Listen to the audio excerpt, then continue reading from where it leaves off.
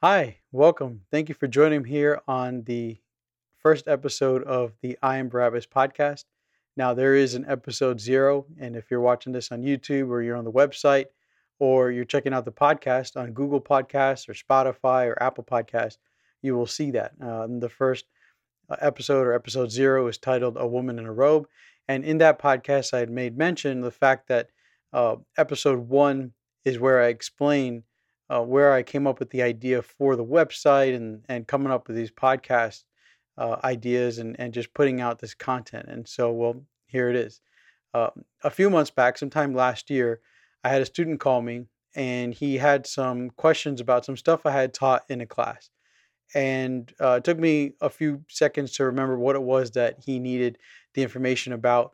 But once I got my mind churning, and he, gave me the necessary parameters for the class that he was thinking about, and just the content that he was remembering, I was able to, spit out the information he needed.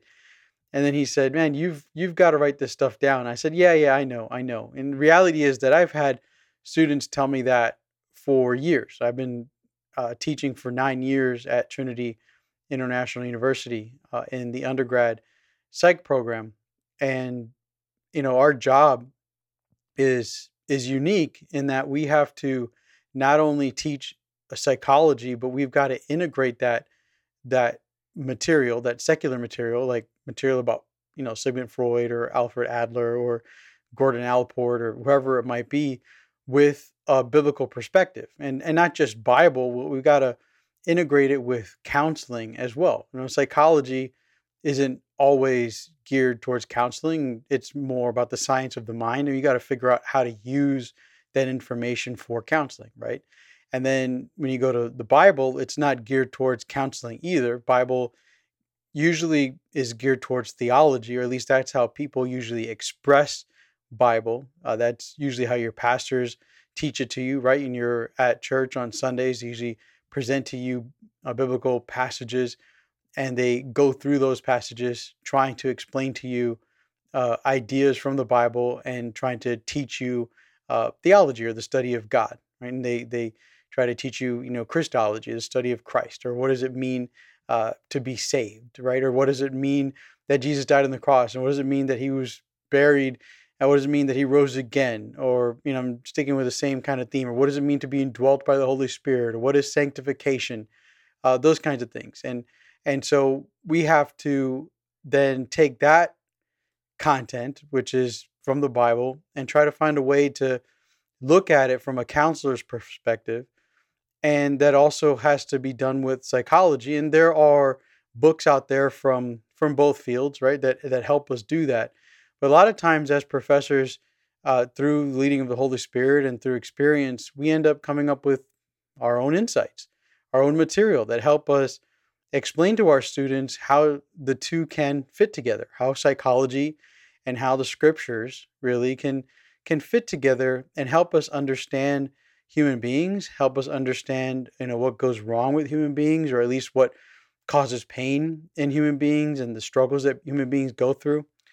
And so when we're teaching, we share those insights with our students. And so over the years, I've had students say, "Hey, professor, have you written those things down, or have you written a book, or whatever?" And it's flattering to hear those things, but I grew up in a tradition of Christianity where you just don't take on those kinds of compliments. You're just like, "Ah, don't worry about it. You can write that stuff down." It's hard to take on compliments, and not just a tradition of the the denomination, but also in the culture. I feel like in Indian culture, or at least in my family, it was always hard for us to take on compliments, right? So I even joked around and would tell my students, "You write it down, you write the book, and write an acknowledgement for me if you want." But after this last interaction that I had with a student, it wasn't the last interaction, but an interaction with I had a student over the phone sometime in 2020. I heard the Lord speak to me and make it clear that, what, I should take it more seriously, that I should start to write down some of the stuff that I have been teaching over the years and start sharing it with just the general public, because my classroom is my classroom, and I've always taken the time to teach my students and connect with my students on a very deep level and share with them the insights I've had. But I heard the Lord speak to me and be very clear about his desire for me to start pouring out what he has poured out into me into a wider audience. And so I thought, okay, I'll start writing some of this stuff down. I started writing some of this down. And then I realized, you know what? Not all of my students like to read. Not all, a lot of, and not so not everybody out there wants to read the articles that I'm writing. And I've been posting the articles on social media and just trying to share the stuff out there. And I can see, right, that I get a certain amount of views, and that's awesome, but nowhere near like the amount of people that actually follow me on social media. And some of that is because people are just aren't interested, but some of that is also because some people, they click on an article that might be an 8 to 10 minute read, they just don't want to read it.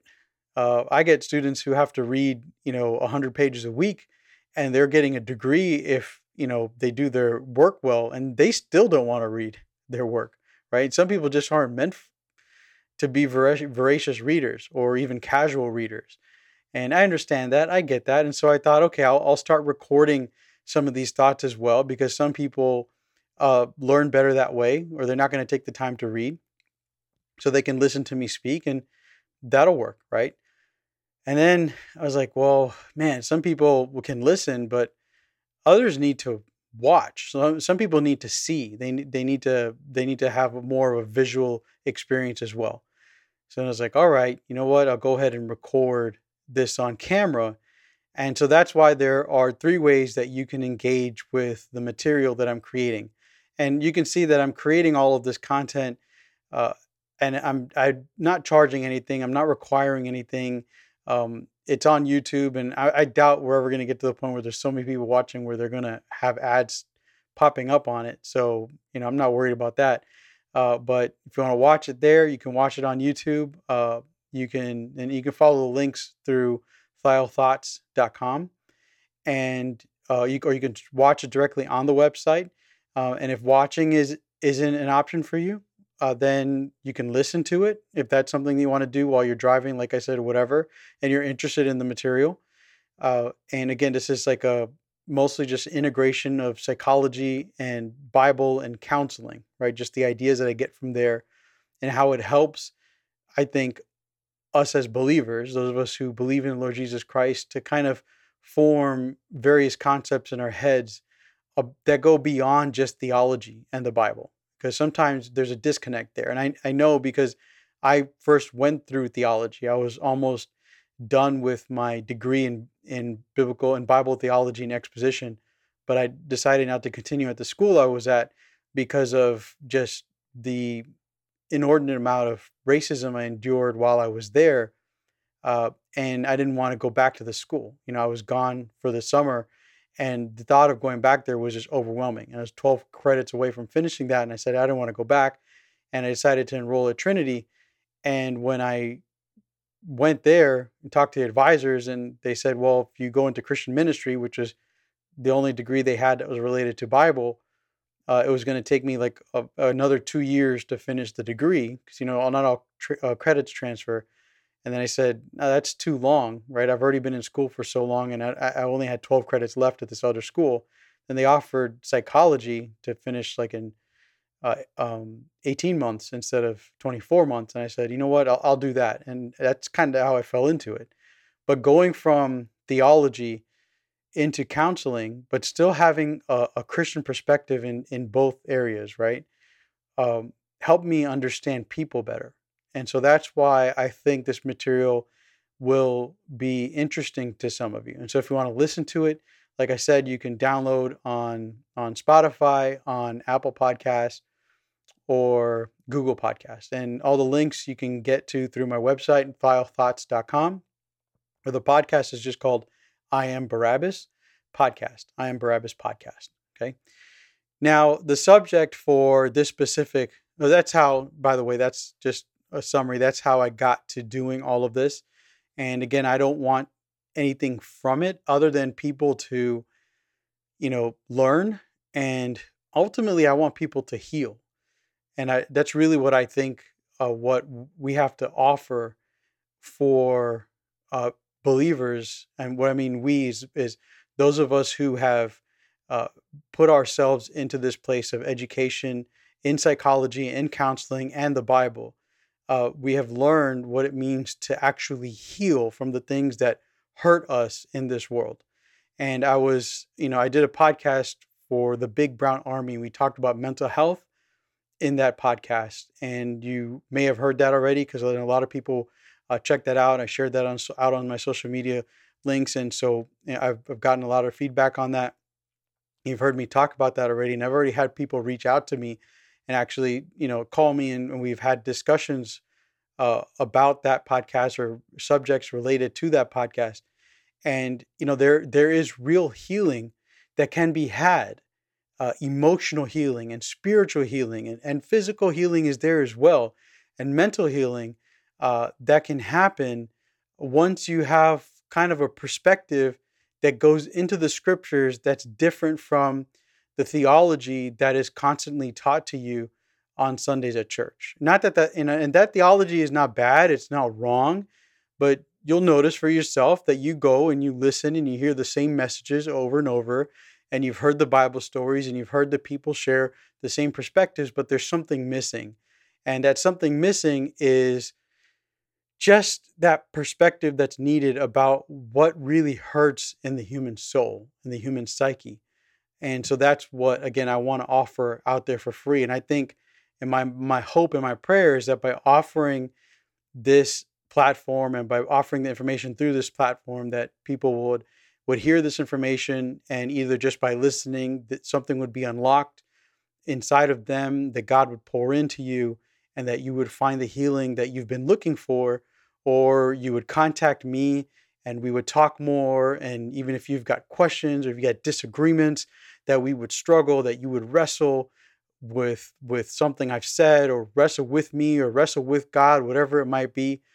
Or I would hope that you would, seek out a counselor, or seek out a therapist, or seek someone to go talk to, so that you can, pursue avenues for healing, because they are out there. There's no reason why you should live in this world struggling with depression or anxiety, or any number of conditions that exist out there, that Christians have been told you just either have to confess to God and deal with because of your sin, or you struggle with until you die and go to heaven, or whatever it might be. No, there is real healing that God wants to provide, because through your healing, He then is enabled and active and ready to go out into the world and do greater things, right? And so that's pictured for us in the gospel. So anyway, that's my hope and prayer through this ministry and through this podcast. Now, I want to get into the subject of this podcast, and it's related to two articles that I've already posted on the website. So if you haven't read it, and I know you haven't read it just because you aren't aware, the two articles, the first one is called Jesus, Son of Abba, and the second one is called Cognitive Dissonance, or I should say, it's called A Look at How Cognitive Dissonance Can Impact Christian Identity. So these two articles were posted back in May, right? So I know it's the end of June. I had a few things happen. I traveled unexpectedly, and just other things were going on in my life. So I'm a little behind on the podcast aspect of the website. So forgive me for that. But these two articles have been posted out there for a while, so you can go back and read them for context later, right after you're listening or watching this now. And if I'm going fast, you want to go back and you want to have something to read and look at. And again, you can follow me on social media, and you can get to my social media links through my website, and that's thayil.thoughts.com. Thayil is spelled Thayil, thoughts.com. So the first article I'm referencing is Jesus, Son of Abba. And in this article, I take a look at Jesus's experience in front of the crowd that decides to put him on the cross. And if you are familiar with the Bible, then and the gospel stories in the New Testament, then you're most likely familiar with this exchange because it's one that we probably hear growing up in the church, or at least you hear around Easter, because it was the moment where it's a pivotal moment where it seems like there's a chance that maybe Jesus won't be crucified, and yet the crowd chants, crucify him, and so he ends up going to the cross. And the passage I specifically look at is in Matthew chapter 27, Matthew chapter 27, verse 15 through 25. And in that passage, you have a certain group of actors, or, I'm just, if you're setting a scene, right? I believe all of this to be historical and real. And so don't freak out. I know there's some people who get really worried about some of the language sometimes, like, oh, the Bible's real and all this stuff. Okay. But I'm just trying to paint a picture here. Okay. So you've got certain actors. You've got Jesus, you've got Pilate, and you've got Barabbas, and you've got a crowd. And then kind of behind the scenes, in the crowd, mixed in the crowd, you've got the religious leaders of the time. And then you've got one more player on this scene, and that's God himself, God the Father. And I remember growing up, people would say that if they were there at that scene, they would be in the crowd chanting, crucify him, right? So they identified with that crowd. And one of the things that I bring up a lot in my classes is the importance of knowing who you are for mental health. It's really, really important to understand identity. When I would go into the juvenile detention center in Miami-Dade, or I was working at the Thompson Academy, which is a level 6 um, offenders program by the state of Florida. It was up in Broward, which had, shut down a while ago, but I was interning there while I was a student.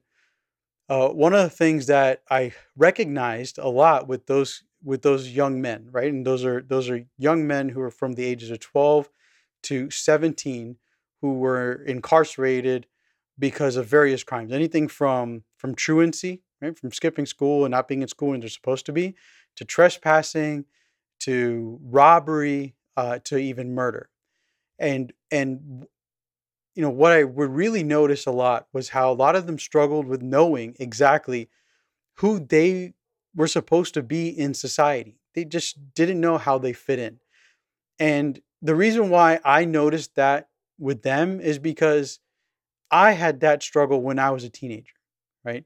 And that's kind of how it works with psychology, is that people recognize things that were problems for them, and then they go on and they start studying those things, and they realize that that problem wasn't just their own. It's a problem that's very common for most human beings. That's how it worked with people like Freud. That's how it worked with someone like Adler. That's how it worked with other figures throughout the realm of psychology. There's a very famous existentialist, Viktor Frankl, who had this perspective after coming out of the Holocaust.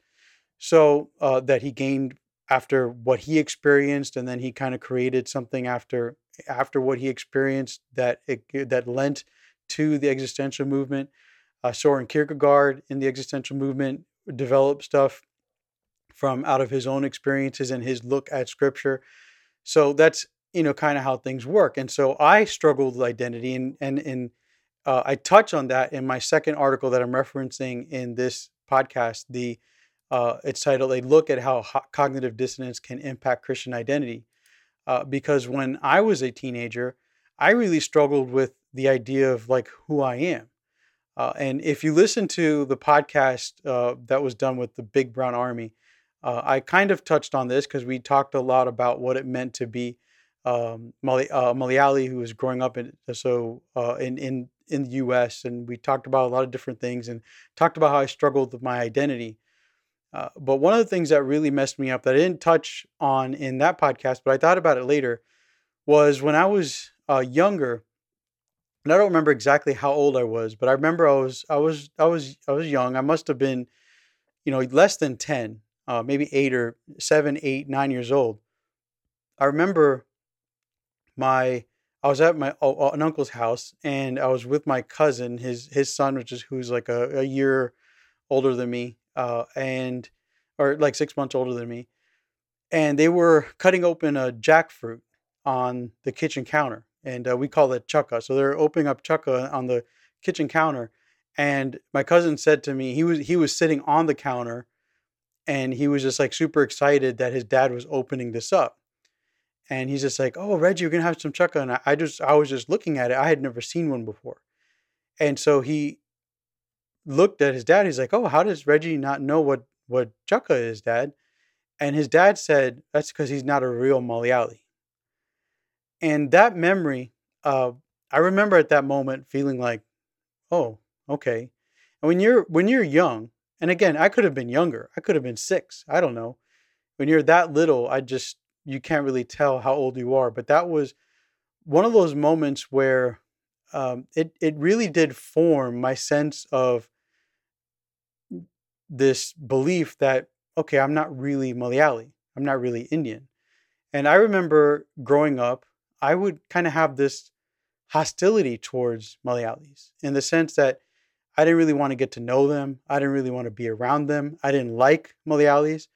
We would go to Malayali assemblies sometimes, and I didn't really like being there. I only liked going there if I could hang out with my cousins. Sometimes it makes some friends with, some of the guys here and there, but overall, I didn't like being around there and around them or around the culture. And it didn't have anything to do with Malayalis or with my people. It had everything to do with that comment, because that comment told me I didn't belong to these people. And it's silly, but you're a kid, right? And so that's just the messaging you had. And that's just like one example of one of the reasons why I struggled with knowing who I was, right? So when you don't accept that, you're like, okay, I'm not Malayali. And you're growing up. Now I'm 15 to 16 years old, and I'm in high school. And now I'm also struggling with faith because I'm seeing my dad as this alcoholic who is just drinking all the time and everything else. So I'm also going to church, and it's like, what does it all mean to be a Christian? My dad would be sober and go to church, and then be drunk and now go to church. And I'd see the way he acted at home. It's like, what does it even mean to be a believer? And I was struggling with that myself. And in the article I mentioned, because a girl in my high school, when I wore this cops T-shirt that said Christian something on it, and she, tapped on my shoulder in class and said, "Reggie, you're a Christian?" Like, she had no idea. It just completely caught her off guard, and that question like hurt me. And I then had this split identity there where I was like, okay, I guess I'm not really a good Christian, or am I a Christian, or what does it even mean to be a Christian? Like, my dad's this and I'm this. And I was starting to see hypocrisy everywhere. And it's kind of what, cognitive dissonance is. And you can check that out in the article to get a better explanation. Uh, I was really struggling with a sense of who I am. And so that's why, I think I always think of identity being important, because at that age and for the next few years, I would always struggle with identity. Identity. Who am I? Who am I? And going back to, and if you were paying attention to me, hopefully I haven't lost you, but uh, going back to this in the story here, like I said, people would say that they were in the crowd. They would be in the crowd. They would identify with the crowd shouting, "Crucify, crucify him." And I used to feel that way too. But the more I studied this passage, I realized, no, that's not where I would be if I was, represented in this scene, if I was using that kind of application for this passage. And like I said, I did the whole theology thing. I just didn't finish the degree. So I understand the difference between what a good hermeneutic is and all this stuff. So this isn't like the clear-cut interpretation of the passage. This is just an idea of application, and we're looking at it from a counseling lens. And so when we look at this passage, I think we can see then uh, a picture of who we are supposed to identify with. And so we're not the crowd. We're not the crowd chanting, crucify him, unless you are, watching this for some reason, and you are someone who rejects Jesus. then you are that crowd, right? Uh, and or you could be that person in that crowd if you are someone who's easily manipulated by those who are in power. And this is how we bring in the some other actors in the background, and that's the religious leaders. The text tells us that they were the ones who incited the crowd into saying, crucify him, because they were the ones who really wanted Jesus dead, right? The religious leaders at the time. They were the ones that didn't want to see him alive anymore because he was usurping their authority, or he was showing them up. Everywhere he went, everything he did was showing the people that their authority and their power was actually, a house of cards. It was getting ready to blow over. That God was very clear in sending this prophet, this more than a prophet, this Messiah, and that he had come to do something different to the people of Israel. And so, in his messaging and his miracles and everything that he had done and everything he was doing was a threat to their system and to their authority, just like others had done to them as well. The most recent being John the Baptist, and they got rid of him too, right? Using John's messaging against Herod to make sure that Herod got him arrested, and then John just kept speaking the truth, and Herod went ahead and killed him eventually. And so now these religious leaders, they had a farce of a trial which was illegal according to the same law that they were trying to judge Jesus on. They had this illegal trial, and then they put Jesus on trial, and they found him guilty, which was fake. Also, it was all false. And then they brought him to Pilate. They forced Pilate to put him on trial, but Pilate was confused by it all. And so he brought him to in front of a crowd, and the crowd had been riled up. And this was a crowd that sided with their power, because there's always a group of people or large group of people. And if you read the Gospel of Matthew, you can see how there was a split. There was a split between people who believed in Jesus as the Messiah, or at least believed in him as a great prophet. And it was especially the people who had received his miracles and received his healing and received the good things that he had done for them. And then there were those who wanted to just stay with those who were in authority, and probably because they still benefited from their authority. And so you can read that in the Gospel of Matthew, that there was always this split. And so when you get to this portion of Matthew, you can see that it was this part of the crowd that had gathered there, and by design, because it's early in the morning, right? And so the religious leaders had gathered these people and put them there and said, "Hey, we want you to chant, crucify him, crucify him." And so I guess you could identify with that crowd if you're the kind of person who goes ahead and listens to those who are in charge all the time and just blindly listens to what they're doing because you like the authority and power that they offer you just by association, by being close to them, right? And so that's who they are in this picture. And there are a lot of religious leaders out there today who are still playing this role in society, who side with themselves. They side with power. And how do they do that? Well, they align themselves with secular governments, and they side themselves with religious power, right? With the religious text. Like for them, they had the Torah, and in today's in our world, especially in America, we have the Bible. And so we have religious people who side themselves with the Bible. They carry around the Bible. I saw today on Twitter that there's something called the Founders Bible now. And I have no problem, speaking about this kind of stuff. It's a New American Standard Bible, but it's called the Founders Bible. And in it, you've got articles that, quite frankly, have nothing to do with the faith that Jesus authored and perfected. The articles that they've written and put into the Founders Bible have everything to do with another religion, right? That exists in the United States. And so those religious leaders have now their own text, their own Bible that people can buy and read and say, "Oh, look, this is the Bible and an article that supports what my religious leader wants to do." And so that's how, there's a division that's going to be created. And so maybe you are part of that crowd, right? And you follow the religious leaders and the voices of them that speak and say, "Hey, when you see the Messiah there, shout out, crucify him, we don't want him." So I guess some of you could be identifying with the religious leaders.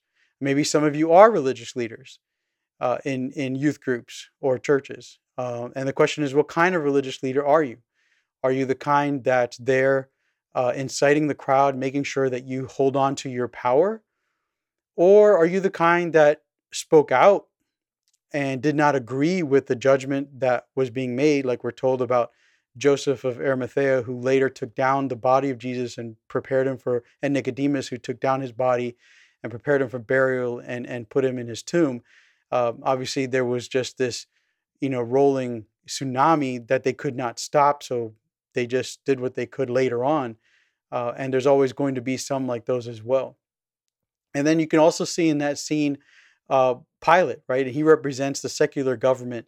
And I mean, you see this guy, he's got the authority there, but he's also afraid of losing that authority. And as well as the religious people, they're the religious leaders, they're afraid of losing their authority, but they have a little bit more control over what to do with that authority. Pilate at this moment does not want to lose his authority if there's another riot, and he's afraid of that. And this actually happens later in 70 or in 70 AD is when the temple falls, but a few years before that, I think it's about 66 AD, and I'm maybe a little off with my dates here. It's when the Romans have to come in because there's a big Jewish insurrection. And so that begins the process that leads to the temple destroying and being destroyed, in 70 AD. And that's the kind of thing that Pilate was trying to avoid. He doesn't want the main authorities from Rome or some other area coming in and stripping him of his power because he can't control his area and stop the people from rioting, which had been a problem before, right? So he sees a crowd saying, crucify him, crucify him. So he's trying to wash his hands and say like, oh, it's not up to me or whatever. And Pilate, and that's just a beautiful picture of what it means to be in secular government. You just mostly have people who want to do whatever they can to keep their power. Now, some people go a little nuts and they start to grab power, by the neck, and they start to really squeeze too hard, and they put a lot of people in danger, and they hurt a lot of people. And so it's not it's not a perfect antidote in every single kind of way. But Pilate is that picture of that politician who is just wanting to please everyone he can in the best way to make sure he doesn't lose his or her power, right? And just kind of how I see that. So maybe you're that, but I don't see the sincere believer being Pilate, right? That's an easy one to eliminate. Obviously, we're not Jesus himself, and so that leaves one more person to look at, and that's Barabbas or Bar Abbas. Actually, the name should be read Bar Abba. And that name, when you translate it, literally means son of the Father. And it's an Aramaic name. And what's really interesting here about the text, especially Matthew's text, the reason why I'm looking at Matthew's text, says Bruce Metzger, which he has a textual commentary, and where they go through all the passages that are in the Greek. Him and when I say they, him and this committee, they always refers to this committee, and they talk about all the problematic portions in the Greek manuscript where there might be some controversy, where a word isn't here, or a word says this, or should say that. And if you're not familiar with textual criticism, and some people go really nuts about this because they want the Bible's infallible and it's perfect and all this stuff, it's inerrant, and they just go on about this. But Bruce Metzger explains that in earlier copies there is evidence that in Matthew chapter 27, the name Barabbas actually originally was written as Yeshua Barabbas. So his name was actually translated to English, Jesus, son of Father, Yeshua Barabbas. And so what Pilate was actually offering to them was Jesus the King, right? The one who believes he's the King, Yeshua HaMashiach, the Anointed One, actually, or Yeshua Barabbas, Jesus the Son of the Father. This is really interesting. And actually, most Bibles, if you take your regular English Bible and you go to Matthew chapter 27, you go to that portion where he presents Barabbas, you'll probably have a little star and a note that says, or Jesus Barabbas. They'll actually put that in there, say, this could have been there. It's just one of the early church fathers, I believe it's Origen, who thought, oh, this name shouldn't be associated with a murderer, a criminal, an insurrectionist, or whatever, right? So early church father had the right to decide to take out something that the original writer, Matthew, thought was an important detail to put in. In fact, it's not so much as a detail. It is a detail. It's a factual thing, but it's also part of the story that Matthew was trying to tell. If you do a study of the book of Matthew, which I'm now completing with some family members, you can see that Matthew's gospel is not written in a timeline. Like this is what happened, is what happened in order. Matthew's gospel is written as a story, and the story that he's telling culminates in this passage is really important. And what he's telling you is this, that God sees two people, two sons, I should say. He sees his only begotten son, his beloved son, Yeshua HaMashiach, Jesus the Messiah, the anointed one. And he says he sees Yeshua Barabbas, Jesus, son of Father. In other words, he sees two Jesuses. He sees two sons. There's just one divine son and one human son. But they both have the same name. Does that not sound like an important detail, something that we should all know? If it doesn't to you, if you feel like this is nitpicky, I'll explain it to you why. The reason why it's important is because Matthew, again, is telling us a story. He's trying to explain to the reader that when God was watching this scene happen, it looks like a crowd is choosing to crucify Jesus, the Messiah, and that the religious leaders are motivating them to do that. But in reality, the Father above is the one who's choosing between two sons. And he's not choosing which one to crucify. He's choosing which one to save. And the son he chooses to save is the one who is not divine, the one who is human. And not only was he a human, but he was also a murderer, an insurrectionist, an all-around bad guy who was supposed to be on that middle cross. The middle cross because he was the leader of everything that had been going on. So he was supposed to be prominent in this display that was going to be put on by the Romans. The Romans, so many societies have come and gone, and the Romans were known to be one of the most cruel societies ever. And the fact that they would use these crucifixions, I don't believe they invented, but they used them so much more than some of the societies that were before them. The fact that they would line roads up with people just being crucified, hanging on crosses, and the fact that you would just nail somebody to stakes of wood and have them there alive and suffering and bleeding and breathing, and that they would just hang there so that people can see them going through that, is pretty brutal. And so they wanted this show of these three criminals, these two thieves, and Barabbas in the middle, because he was a murderer, he was an insurrectionist, he went against their government and against, the emperor and everything else. And they wanted to show everybody what it means to you if you do the same thing. You're going to be killed, right? And you're going to be killed in the most horrible way. But it was God who looked at that scene. He said, I choose to save that son, the human one who's guilty of murder, the one who should be hung, the one who should be publicly displayed and torn apart and mocked and put to shame, and then have his legs broken and then suffocate because he can no longer push himself up so he can breathe while hanging on a cross. That's what should have happened. But no, God intervenes and he saves Yeshua Barabbas. And by doing so, he condemns his own son to die. Matthew was telling a story. And so when you look at that story, I don't want to identify as any other person in that story than Yeshua Barabbas, because he's the one that was shown a tremendous measure of grace. Now, it's hard to verify this fact, and I've looked around, and there's, I think, one little blurb about it, that Barabbas was later converted into the faith. But again, like I said, it's very hard to confirm. But whether or not he was, his life was saved at that moment, and it's open ended.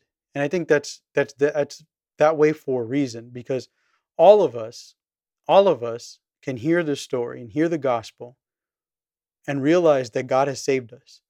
But our end, what happens to us afterwards is open ended, right? It's not guaranteed that we're going to be rescued and saved and eternally whatever with heaven and God and all that kind of stuff. I say whatever because sometimes the messaging is too much about heaven and not about what our life is like here on earth. But the point is that our God loves us so much. He loves us so much that even while we are sinners, he sees us as his sons. And for ladies, that's important in this cultural dynamic as well, that you see yourself as a son, because what it means is, as a son, you receive everything in an inheritance that a man would, right?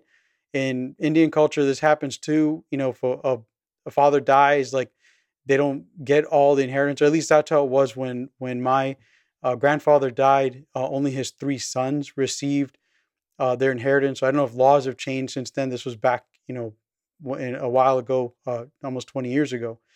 So I don't know if the laws have changed or not. I doubt they have.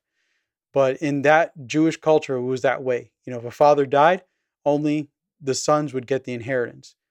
And in this culture, with salvation and inheritance and what it means to be saved and what it means to be part of the kingdom and everything else, it's the same way. They used that language because they wanted to make sure that you ladies would receive the same things, that you understand you receive everything that men do. You are sons too, but yes, you are daughters of the Most High. Okay? You are absolutely his children. We all are. And note that he sees Barabbas, and he sees him while he's still a murderer. He has not repented. He has not said he was sorry. He hasn't asked for forgiveness, and that's when he chooses to save him.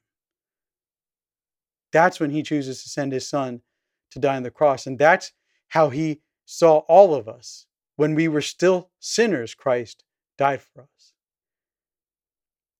And so that's why I've named the podcast and I Am Barabbas podcast. That's why I've named it that, because that's what I identify as. I am the Son of the Father. I am the Son of the Father.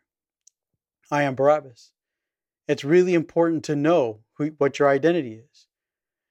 And I was asked in the Big Brown Army podcast, why is identity so important to me? And I mentioned how I came across, all those kids that struggle with identity. I had my own struggle with my identity after, and her name was Helen Whitty. And I remember her so fondly because shortly after she said that, she ended up dying tragically in a rollerblading accident. And we were only in the 10th grade. She was so young and she loved the Lord so much. And so her words and her death have had so much meaning to me since that time. But because of what she said, it put me on a journey where it really made me struggle with my faith and my sense of who I am. But once I accepted that I am Barabbas, that I am the Son of the Father, that I am his beloved, it helped me understand then what my meaning and my purpose is in this world. And let me tell you something, when you know your meaning and purpose in this world, it's easier not to get distracted by those things that are out there, that whether it's the enemy or the world or your own flesh, you're going to get distracted by when you don't know your meaning and purpose. Okay? When you don't know your meaning and purpose, it's very easy to get distracted by a lot of different things. And the reason why I'm starting out with this conversation, I'm talking about psychology and everything else, is because I believe in existentialism as a powerful tool in counseling. And existentialism is a philosophy that utilizes meaning and purpose to help people with the basic anxiety of death. Okay? They call it basic anxiety of death, because not because it's so basic, like you're basic, or whatever kids say nowadays. Uh, I know how it's used. I just know how to define it, right? Like you're basic, like you're simple, I guess. But basic meaning it's common, it's shared, everybody has it. There are very few people, I guess, there's a percentage of people who don't have anxiety over death. But when you have anxiety over death, which means at some point all human beings get to the point where they realize death is coming, death is looming. And it was Soren Kierkegaard who broke out this whole image and started this philosophy of existentialism. And existentialism got a really bad rap. And Francis Schaeffer is a really good author. And he would make these videos, and I don't remember what they were all titled, but we used to watch them in class when I was getting my degrees, and they were made in the '70s, so they were old, but they were poignant, they were relevant and everything else still. But he was really going out against existentialism because by that time, existentialism became a philosophy where you just kind of choose your own meaning and purpose to deal with the anxiety of death. But the way Kierkegaard began his whole philosophy about meaning in death was actually with a view of God. Okay. And so it started with this book called Fear and Trembling. And in it, he's talking about what it would have been like to be Abraham walking with his son Isaac when his son was just, I think, about 13 years old, and going to the mountain, Mount Moriah, to sacrifice him.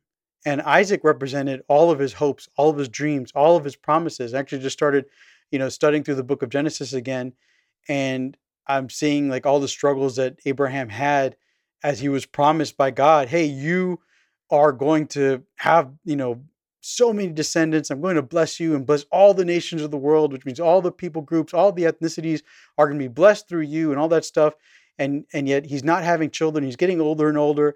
And his wife says, "Hey, you can have Hagar as a wife." And so he gets married, and he gets her pregnant. One shot, boom, she's pregnant. Good for you. So her problem really is your wife. And so, yeah, then Sarah's all mad, and she's all jealous, like, oh, she's looking at me funny. And they send Hagar away, and Abraham's got this big old mess in his head because now he's like, oh, I got a kid, but I can't keep her here, and it's all crazy.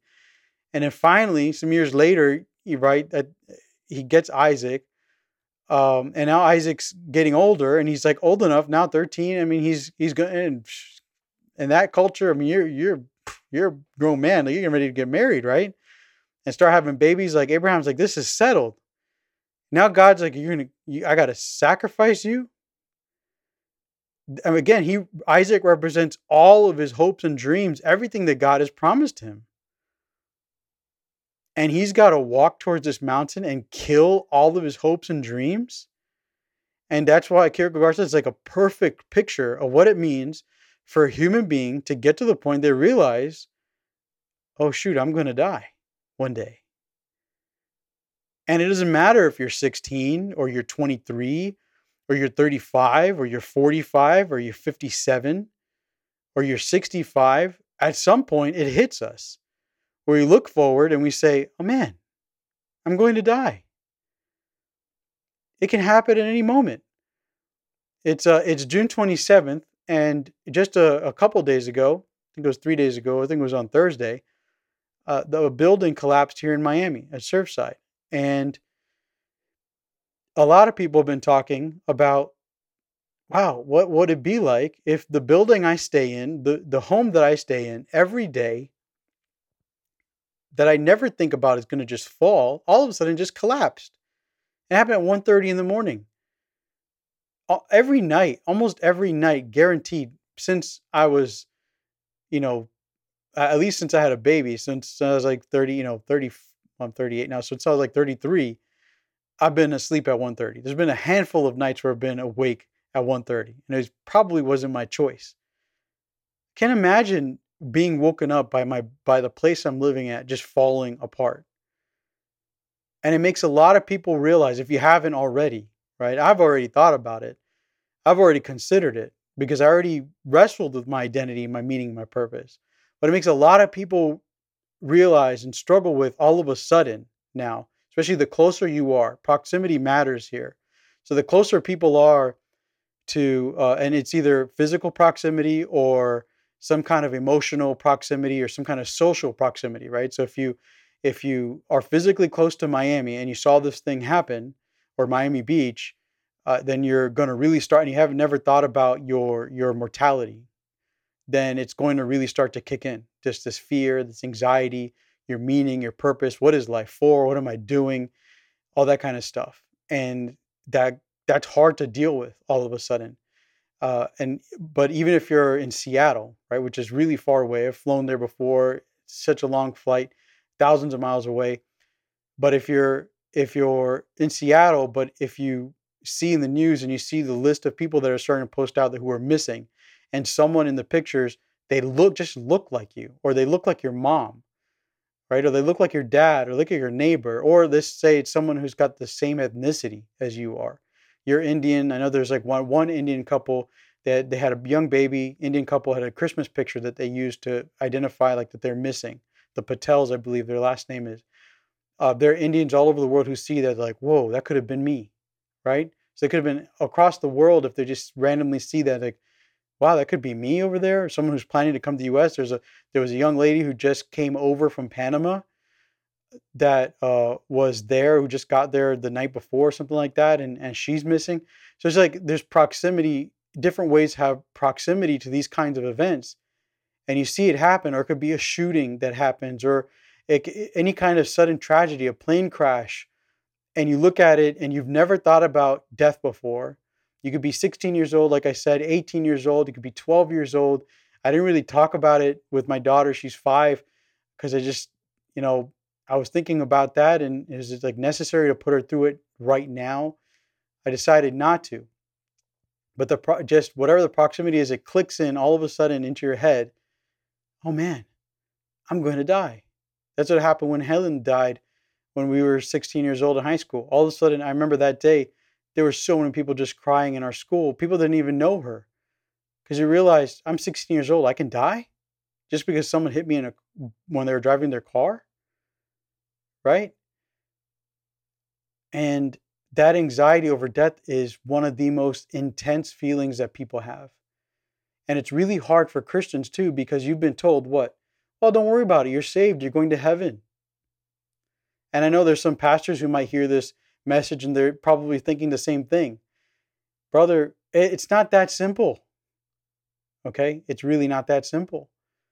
It doesn't just take away that anxiety if people just settle with the fact that, hey, oh yeah, I'm going to heaven, so it doesn't matter. It's still scary to deal with those feelings that I'm going to die. It's still hard to swallow that reality. And because we're so separated from this identity as being the Son of God, and being loved by God that much. And the reason why I say that we're really separated from the identity is because we've been taught it from a theological perspective so much. But that theological perspective doesn't connect into our hearts as well as it does from a perspective that can come from an angle that I think shows you how much how much you matter to God, right? In other words, if if I just show you in the Bible and I'm trying to explain to you in terms that's coming out of a textbook or coming out of something that someone's written, like, oh, these are the reasons why you're the Son of God, and I'm trying to just explain it to you in theological, scientific, seminary kind of ways. It doesn't take away your doubt always, right? Because there are a lot of people who they hear that message. You're even hearing my message, and you're like, but I don't feel it. Or how do I really know?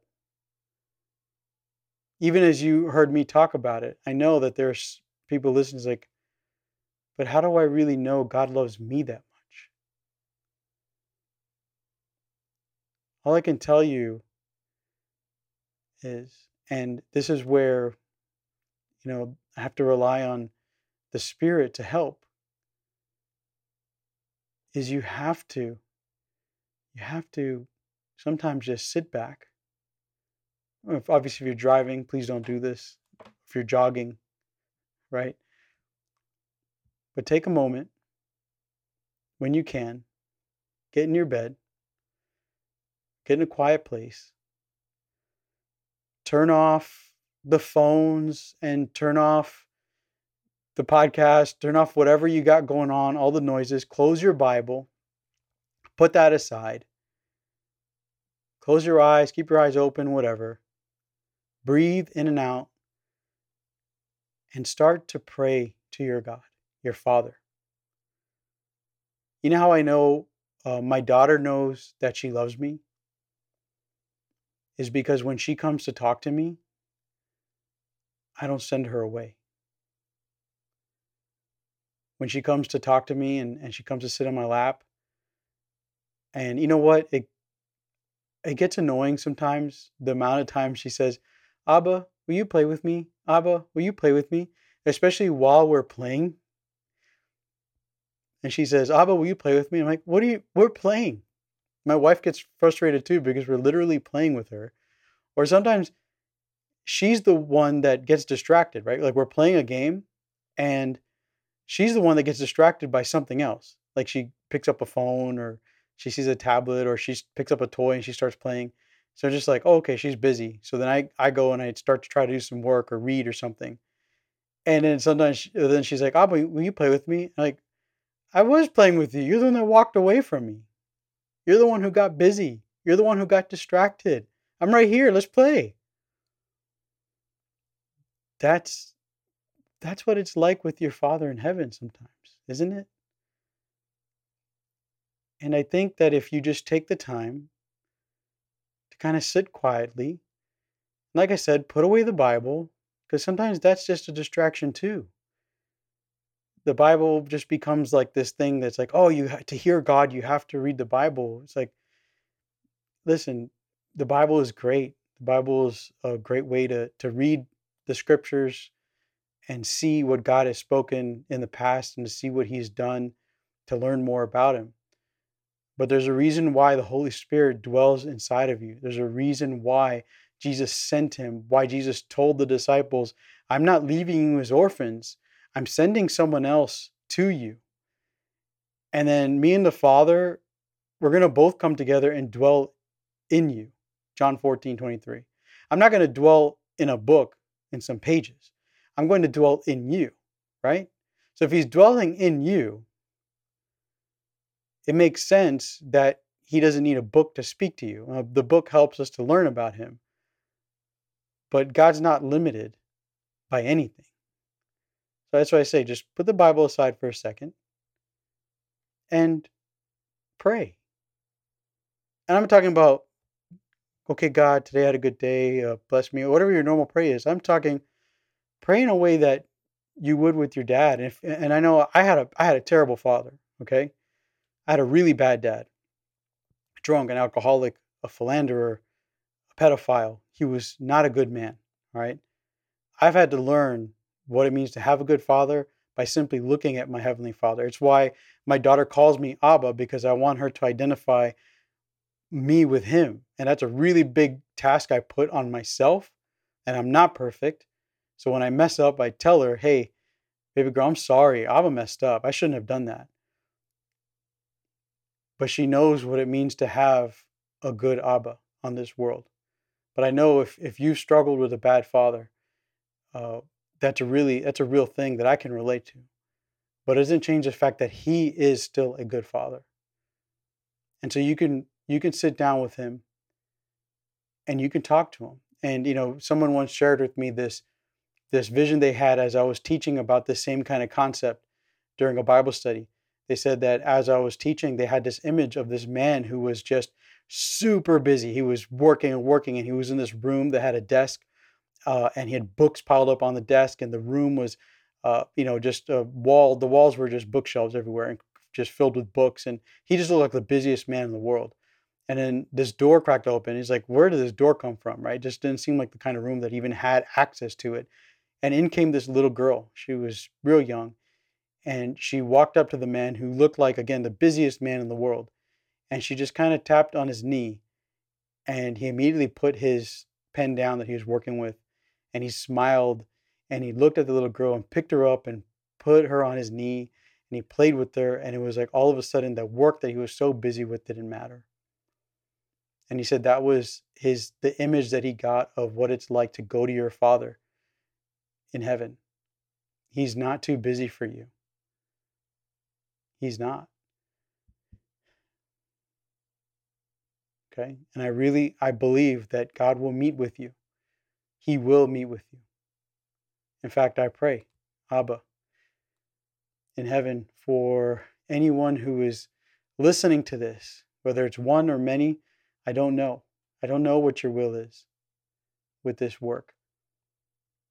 But I pray, Father, Abba in heaven, that you would pour out your Spirit on those listening, and that those who are struggling to know that you really love them and that you see them as your children, that you would meet with them as they sit down and quiet themselves and call out to you for help.